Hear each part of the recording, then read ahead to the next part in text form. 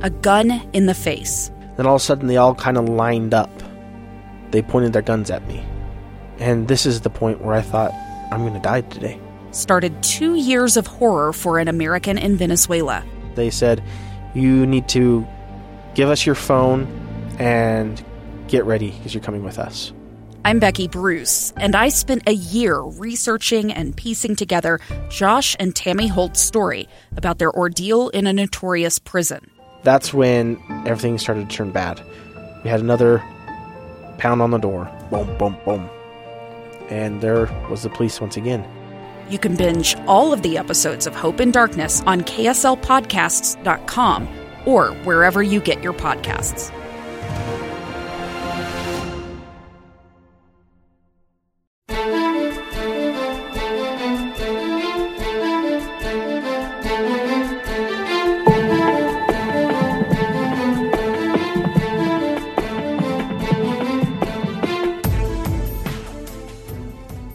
Welcome to the Loudmouth Project's Voices of Reason. I am Jason Lee, along with Amy Donaldson. This week, we are continuing our candidate conversation series for Utah's Republican Gubernatorial Convention coming up on April 25th. We're extending invitations to all the candidates for governor and their running mates for lieutenant governor to be on our podcast to discuss their policy positions and why they are the best choice to lead the state's government. Joining us on this episode is Republican State Senator Deirdre Henderson. She is a running mate for current Utah Lieutenant Governor Spencer Cox. Thank you very much for joining us, Senator. Thanks for having me here.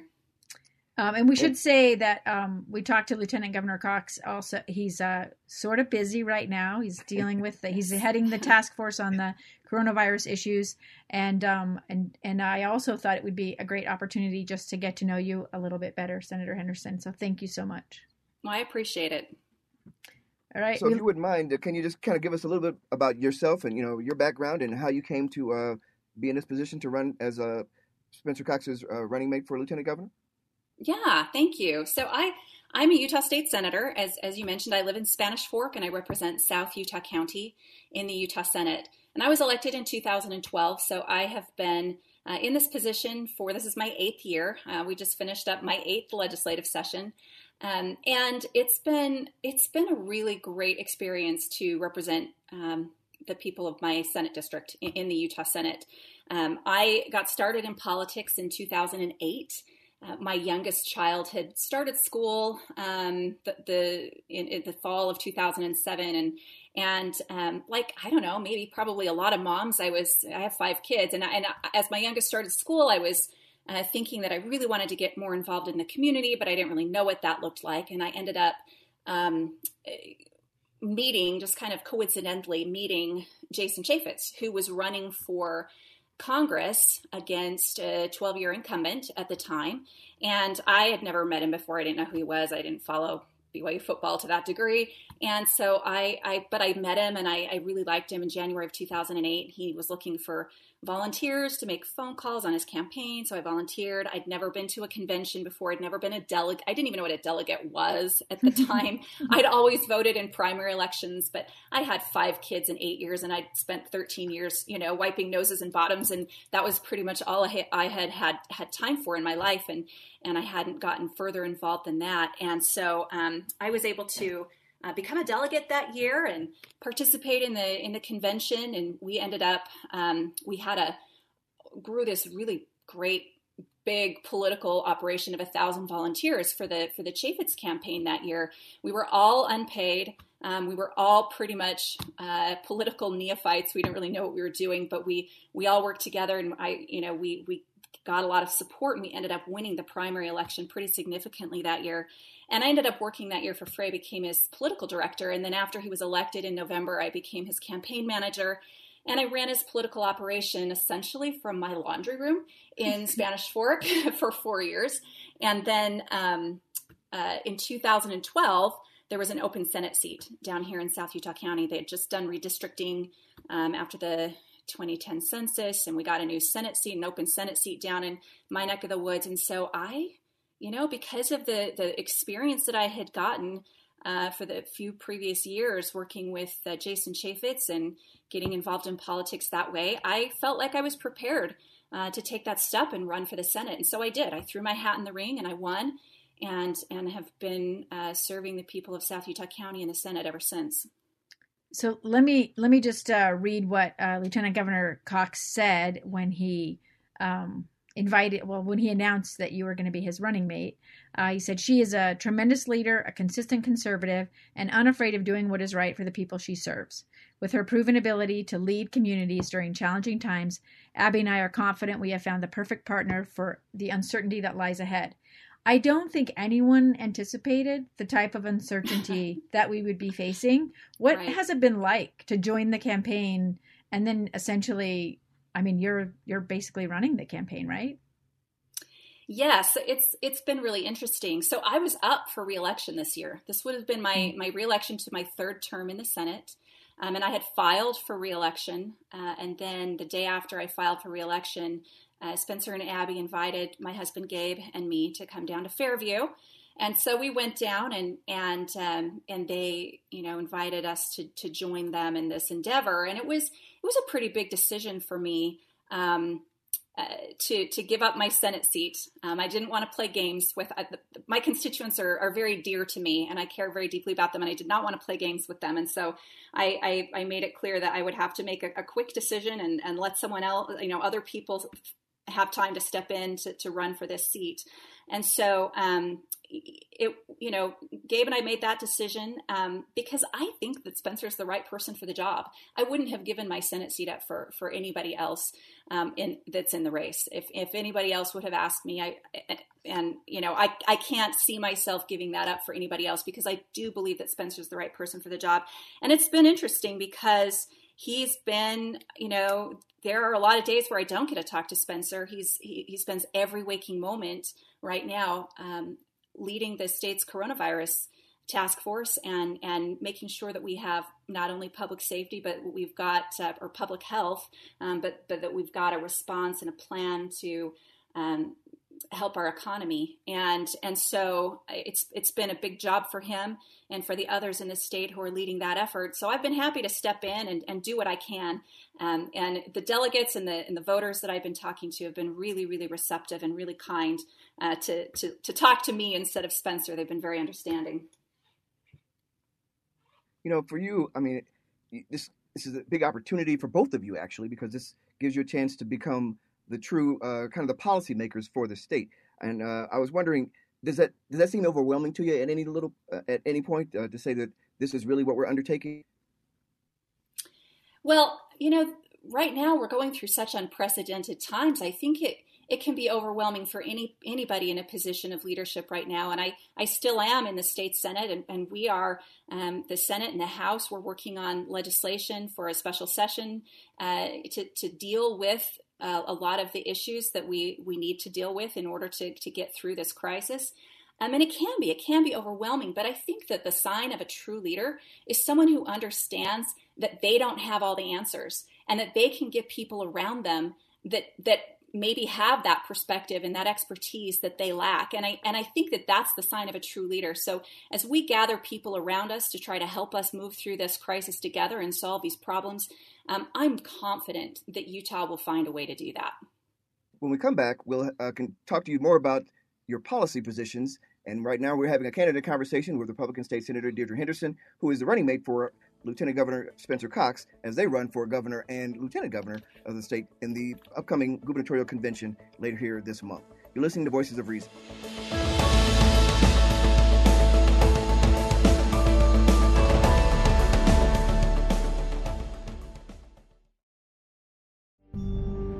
A gun in the face. Then all of a sudden they all kind of lined up.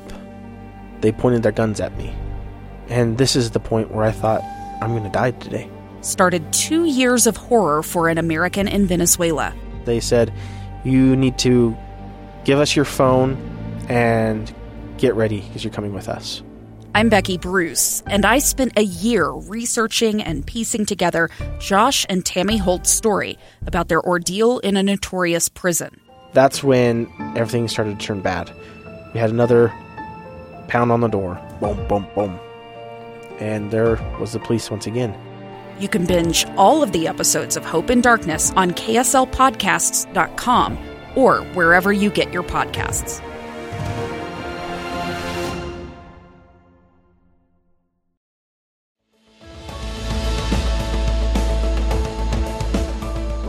Loudmouth Project's Voices of Reason. I'm Jason Lee, along with Amy Donaldson. This week we're having another candidate conversation in our series, and this is for Utah's Republican Gubernatorial Convention coming up later. Today we're speaking with Utah State Senator Deirdre Henderson, who is the running mate for Utah Lieutenant Governor Spencer Cox, and she is running to be the Lieutenant Governor in our state. I wanted to ask you here, Senator, we're in this whole COVID outbreak, this crisis, and we certainly recognize the health impacts that it's having on our state and literally around the country and around the world. I wanted to get your ideas, though, on the economic impact it's having, because it's, I would say, equally as significant as the health situation. What can we do to kind of get ourselves through this and then go to a point where we find ourselves in the strong economy we had before this all started? Well, you're right. This economic piece is something that is very troubling to a lot of Utahns. And the people that I talk to are, they understand that we have to do some difficult things in order to ensure public health and to make sure that we don't overwhelm our hospital systems and lose people because they weren't able to get the hospital care and treatment that they needed. But this economic piece is very concerning. It's very troubling. We've got some, infusions of cash from the federal government, and that's good. The legislature will come back in special session and deal with some budgetary issues here at home, and that will be good as well. But one thing that that I think that's really important for the people of Utah to have, take comfort in is that their leaders understand how to get through the crisis. They've got leaders who've been in the trenches for many years, who've been through the good times, who know how to lead and get us back to those good times. We, as a Cox-Henderson administration, we've got some priorities that we want to make sure that we put into place as soon as we as soon as we're elected and sworn into office. And that is, we've got to return our economy to the best in the nation that it was before this crisis. And we know the recipe for success. We've done this before, and we will do it again. And that means keeping taxes low. That means, empowering the private sector to unleash their innovation by cutting government regulation and red tape. We're not one government program away from prosperity in the state of Utah. And Utahns understand that. They understand that private sectors where it's at, our small businesses need to be able to thrive, and it's really been inspiring for me to see the shared sacrifice that we're all facing right now. Crisis can really bring out the best or the worst in people, and I've just been really heartened as I've seen Utah's response to the crisis, and the Utahns are overwhelmingly stepping up to the challenge and responding in a great way. We'll return to normal eventually, and I hope that it's sooner than later. But things will get better, and I've been really heartened to see the way Utahns have stepped up to handle this challenge. Senator, I had a question for you about, I've heard a few people mention this in talking. I've been doing some interviewing with small business owners, as has Jason, that they don't know that they can survive more than a month or two of being completely shut down. And I just wonder, I read something the other day about how some of the manufacturing jobs that we lost during the Depression, we never got back to those. And I wondered if that was not just about, people not being able to recover, if it wasn't also about the evolution of business. And I wonder if there's things you've seen. I've been constantly amazed at people's creativity, their initiative, their generosity. Are there things you're seeing that maybe when we come out of this, I do think there are going to be some really painful aspects of it, but that the creativity might push us in an even more positive direction? Absolutely it will. So when I say we're going to get back to normal, we'll get through this. We'll be back to a good place, but things might look a little bit different, as you mentioned. I think that Americans are so good at innovating and so good at adapting to challenges, and the way that they're adapting and that we're all adapting right now will definitely shape how things look in the future. I can think of one specific example right now, even in government. We've been looking as a legislature for years. We've been trying to do these rural economic development opportunities with telework and whatnot, and it's expensive.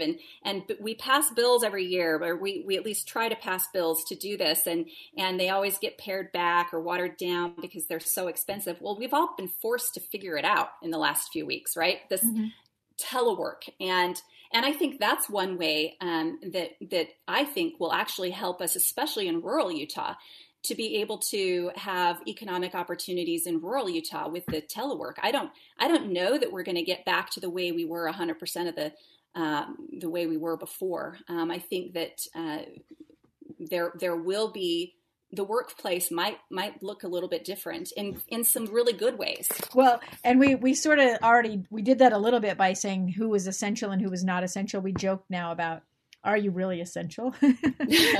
Apparently, we're not essential. You're not. Well, I think everyone's essential if it's putting food on their table, right? They're essential it's essential to them. And yeah, I mean, I guess it would be good to have a government job right now, or to work in a bank, or, somewhere where that has to stay open. But those of us who don't will figure things out. I mean, my husband and I are small business owners too, and we're in the same boat as everybody else. We're struggling to get through this and worried about how we're gonna make ends meet in the meantime and make payroll in the meantime. So, we're all in this together. Typically, we kind of go for this, and I only have about a minute and a half. I don't want to ask you a huge question. However, I do want to start talking to you about education, since it's such a big deal here. When we look at Utah, one of the things we always say is that we're well managed, but the one thing we also say sometimes is we don't pay our teachers enough, and that we don't spend enough money on helping each child have the kind of quality education they might be able to have. Do you think you have some ideas on how you might be able to address that? Well, Spencer and I are both really passionate about public education. I actually chair the Senate Education Committee right now. This topic is a priority for our administration, and we do have some specific ideas. We think that school grading and high stakes testing should be eliminated. And it's really interesting because I ran a bill this past legislative session to get rid of school grading for this year and next year. Actually for last school year and this school year, because we had the big, fiasco with our testing last year, and it was just a mess, and we didn't want to grade schools based on faulty, potentially faulty data, and so we passed that, and we're going to need to, tweak that again in a special session, I think, to get rid of these high stakes testing and everything.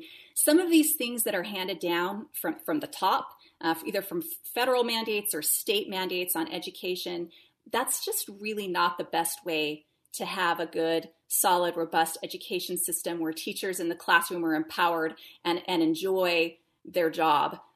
We need a bottom-up approach to education, not a top-down approach. And Spencer and I are both very committed to that. We're committed to looking at some of these heavy state regulations and streamlining. In fact, I'm working on that this interim, is streamlining some of these reporting requirements and regulations for schools, and seeing where we can taper some of those back and where we can streamline and really get as much as possible, get the government out of the classroom so that teachers can enjoy teaching. We do need to pay our teachers more. And I think that Utah, we get bashed for being the bottom of, kind of the bottom of the barrel in terms of per pupil spending, but we do spend a significant portion of our budget on education. So we do value education, but we can definitely do better. Thank you for answering that. What we'll do is when we come back, we'll ask some more about some priorities and hopefully get to know a little bit more about State Senator Deirdre Henderson, who's going to be the running mate for Lieutenant Governor Spencer Cox as they run in the state gubernatorial convention coming up later this month. You're listening to Voices of Reason.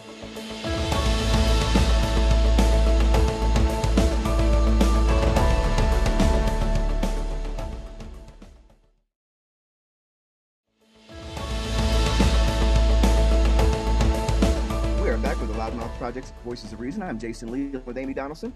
We are continuing our candidate conversation series for Utah's Republican gubernatorial convention coming up on April 25th. And today we're speaking with Utah State Senator Deirdre Henderson. She is running with Lieutenant Governor Spencer Cox. They are trying to become the next governor and lieutenant governor for the state of Utah. And we ended the last segment having Senator Henderson talk a bit about education and some of those priorities. Mm-hmm. And Amy wanted to do a little follow-up. Yeah, I guess my question is, again, I think the coronavirus crisis and the precautions that we took in shutting down schools has revealed a lot of issues and inequities. I think there are some places like in San Juan County where the teachers are having to take paper packets. They're also cooking. They're wearing a lot of hats, which is pretty standard for rural Utah. And then you have people, though, on the Wasatch Front who don't have access to computers or technology, even just basic internet. I've seen some really creative solutions, like school districts taking buses that have a Wi-Fi and parking them so that kids could do their homework. But what have you learned about the inequities and how you might address those from the precautions and the crisis? Well, so, I mean, you bring up a really good point. This crisis has opened our eyes to see things that were there that maybe we didn't really see before. It's kind of drawn back the curtain a little bit. And I think that we're all going to have to take a step back and assess that and figure out how we're going to handle that. I really applaud the school districts and the charter schools who are looking at those inequities and doing their best to solve those problems. We will be addressing some of these issues, education issues, during the upcoming special session as well. And I really rely on our education community, the teachers and the superintendents in my district, from the State Board of Education, to help us as a legislature see what those needs are and what needs special legislation, what needs special funding. I think that we probably will see an uptick in schools prioritizing access to computers and things like that for their students. But man, I really applaud the teachers who overnight really had to just come up with a whole new way of teaching and figure out how to put everything online and give access to their students. And I know it's been difficult for everybody. It's been difficult for me now to suddenly, have to homeschool my daughter. And I know that all the other parents are in my same situation. Mm-hmm. But it's been incredible to see. Really what it's shown me is the can-do spirit of the people of Utah. Senator, what do you think about the idea of tax reform? I mean, I think it's going to be an interesting discussion to have in the wake of dealing with the economic impact of the coronavirus crisis. Yeah, I'm actually really, really glad that got repealed. I voted against the tax reform bill from December.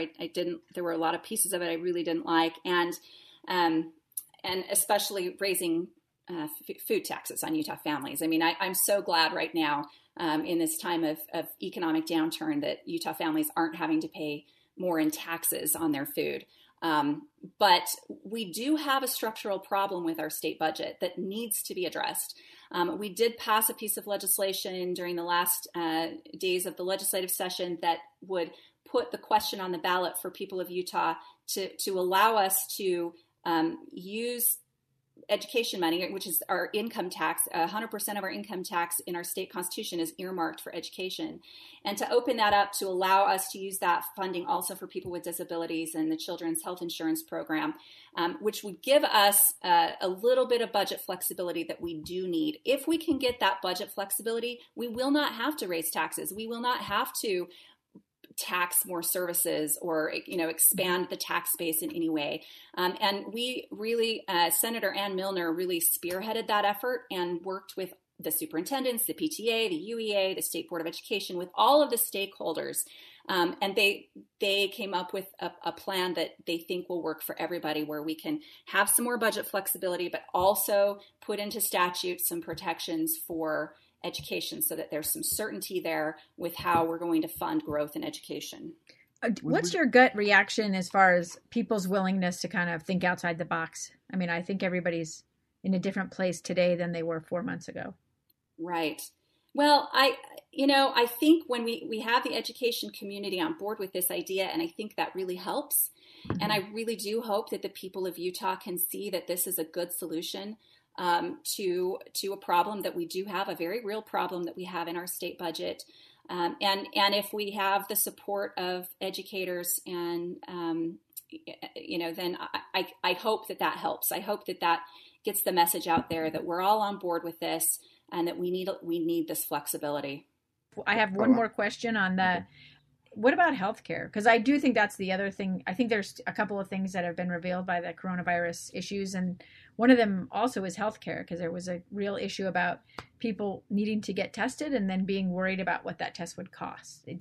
Has that changed your opinion on insurance issues or healthcare issues at all? It's an ongoing issue that we've had forever, and I don't know that we'll ever totally solve it. I hope we can someday, but I've been heartened to see, people step up and to say, we're not going to charge our patients for these tests. It is a problem. Healthcare services, and especially prescription medications, have always been a problem lately. I mean, you look at the price of insulin, and that's gone up many, many times over the past few years.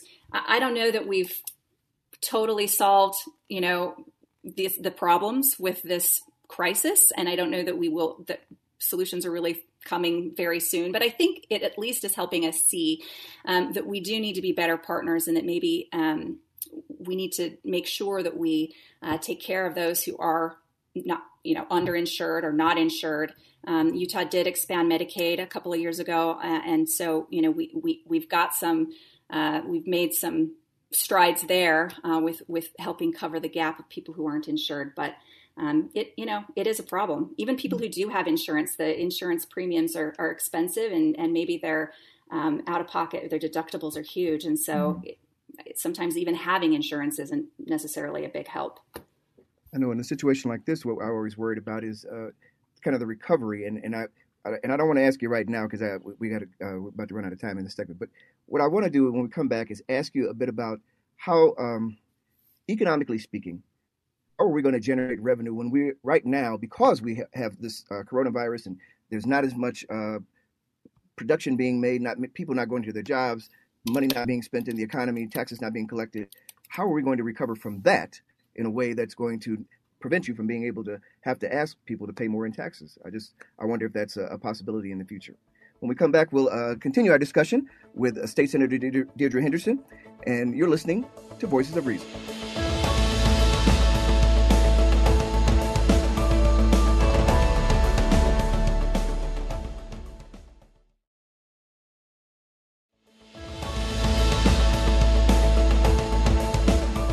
Back with the Loudmouth Project's Voices of Reason. I'm Jason Lee, along with Amy Donaldson, continuing our candidate conversation series for Utah's Republican Gubernatorial Convention coming up later this month.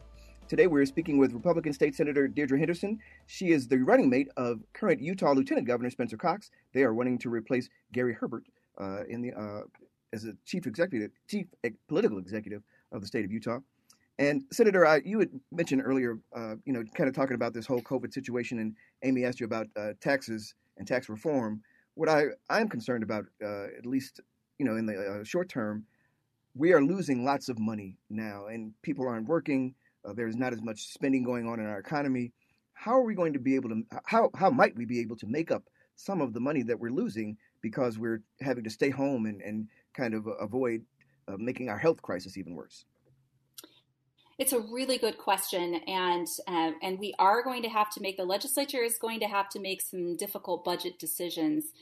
The good news, if there is a little bit of good news in all of this, is we have been really prudent, I think, as a legislature over the past several years. Unlike the federal government, Utah has a constitutional mandate to balance our budget. So we have a balanced budget every single year. And we've seen some surpluses, some pretty hefty surpluses in recent years. And what we haven't spent all of that surplus, there's two types of money that come into the state. There's ongoing money and there's one-time money. And what we've done is not only build up our rainy day funds, which, as much as we want to pat ourselves on the back for our rainy day fund, it's clear that it's still not big enough. But rainy day fund money is one-time money, and you can't spend one-time money on ongoing projects. But what we have done is we've taken surplus ongoing money, and we've put it into one-time projects like buildings, like the prison, like buildings at our universities. And so we've been very prudent. So what we can do now, and we can actually utilize that ongoing revenue that we put into one-time funding, we can actually pull it out and use it as kind of a working rainy day fund to help cover some budget gaps. So we can actually borrow money now to pay for some of those buildings and things and take that money out and use that ongoing money to help cover the gaps. So we will be having these difficult decisions coming in the next few weeks, I think, here as a state and actually beyond.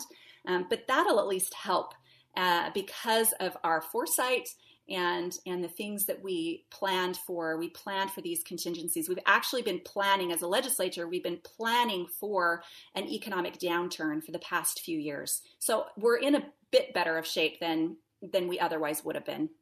So we like to get to know people in a I don't know, I guess in a little bit more substantial way. Do you have a mentor or somebody that you look up to that shaped who you became in life? Well, so I have this maternal grandmother. She died in 1999, but she was growing up. I remember everybody was a little bit worried about Grandma Harward because she really liked Rush Limbaugh. Now I grew up in the 80s, and so this was back when Rush Limbaugh was on TV at the time. And I remember I had a lot of family members who were really worried about Grandma because she watched Rush Limbaugh on TV. But she was the sweetest woman in the world, and we didn't talk politics in my house at all. So I talked politics with my grandma. And she was actually, just the kindest person I've ever known. She never said anything mean about anybody. And she really shaped a lot of who I became. Thank you. That's awesome. So do you have a hobby or something you do when you're not being a politician and trying to, save all of us from ourselves? What do you do to kind of, enjoy yourself and just have, some time to yourself? I love reading. I'm kind of nerdy. I love history, so I read a lot of history. I read a lot of biographies. I also really like to cook. I can jam every year, and I have some peach and plum trees in my yard, and I always make really, really amazing jam, if I do say so myself. And then we just enjoy it, until it runs out, and we do it all over again the next year. But I love to cook and I love to read. Do you have or have you had an experience or some challenges in your life that you think shaped you or maybe put you on a path that you didn't expect to be on? Well, I got married really young. I did what I mocked other people for doing, which was to get married after my freshman year at BYU. And then I had, I dropped out of school and I worked 2 jobs to try to help get my husband through physical therapy school. I had 5 babies in 8 years. And then I spent 13 years, raising them. I'm still raising them, but that was really all I could handle. And I always felt really bad about not finishing college. And so I started chipping away at classes here and there, and it's just been a real struggle. So 27 years later, that's how old I am. 27 years later, I still haven't finished college. But last year, I started back at BYU full time, and by golly, I am bound and determined to get that dang degree if it's the last thing I do. And so it was something when I got elected to the Senate that I was really ashamed about. Like, I was so ashamed every time I would hear people say, oh, women are just not graduating from college in Utah, and it's a real problem, and what are we going to do about it? And I would just want to shrink in my chair and think, I hope nobody ever finds this out about me.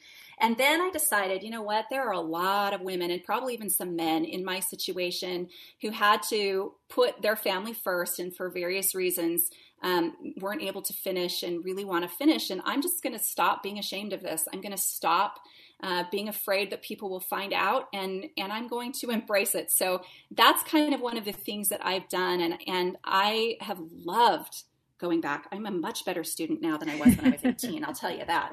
Isn't it amazing how much better you are as a student when you get older? Time management's different. Your whole perspective about stuff. You're not distracted. Yes. I'm with you on that one. Going back to school as an adult, though it is difficult, it was way better than when I was a kid. It is you have supremely difficult. You have a favorite TV show or a favorite book? Well, I don't really watch a lot of TV, except I love like Victoria. Okay, so I do, when you talk about TV, like the Amazon Prime stuff or the Netflix. Yeah. So I love The Crown. I love Victoria because I'm a history buff. I'm kind of a nerd. I love anything David McCullough, Ron Chernow. David McCullough's Harry Truman, or his Truman book, was just fantastic. I went to Harry S. Truman Elementary, and I'm a Republican, and Truman was a Democrat, but he was a really good guy. He was a good person. And anyway, so I love stuff like that. And lastly, why should voters support you and Lieutenant Governor Cox? Well, I think especially right now, we need to elect a governor and lieutenant governor who have been in the trenches here in the state. During the past decade, Spencer and I both have been here working on behalf of the state, getting to know the issues and the people here. We both rolled up our sleeves, and I think that we need continuity, we need leadership, and we've both demonstrated that. Spencer and I both believe that the most important purpose of government is to protect the rights and freedoms of its citizens. That's like the fundamental purpose of government, and we're both very committed to that. And I hope that people will vote for us. We've worked hard. I think Spencer is an incredible leader. He is someone with incredible integrity. And right now, it's really easy to hear all of the vitriol in politics, but Spencer's not like that, and that's one of the things that I really appreciate about him, is that he rises above the pettiness that we sometimes see and hear in politics, and he's just a truly good person with deep conservative principles, who just acts the way he believes, and I appreciate that about him. Well, listen, thank you very much for joining us. It's been a pleasure. Thank you. Best of luck to you and Lieutenant Governor Spencer Cox on your chance to and your campaign to run for governor. Thank you. Join us again for the next episode of the Loudmouth Project's Voices of Reason. If you have any comments about our show, please contact us via email at vormed@gmail.com or at jasonl@gmail.com. You can also find us on Twitter at ADOnSports and at JasonLee1. Our show's Twitter handle is at VOR Podcast. Check out our Facebook page, and you can also find and subscribe to free episodes of our podcast on all the places where you find interesting content. Be sure to review our show, and we'd love to get your feedback, and it helps us grow our audience. Until next time, I'm Jason Lee. When you engage in passionate debate, do your best to keep your dialogue civil. Try to be the voice of reason.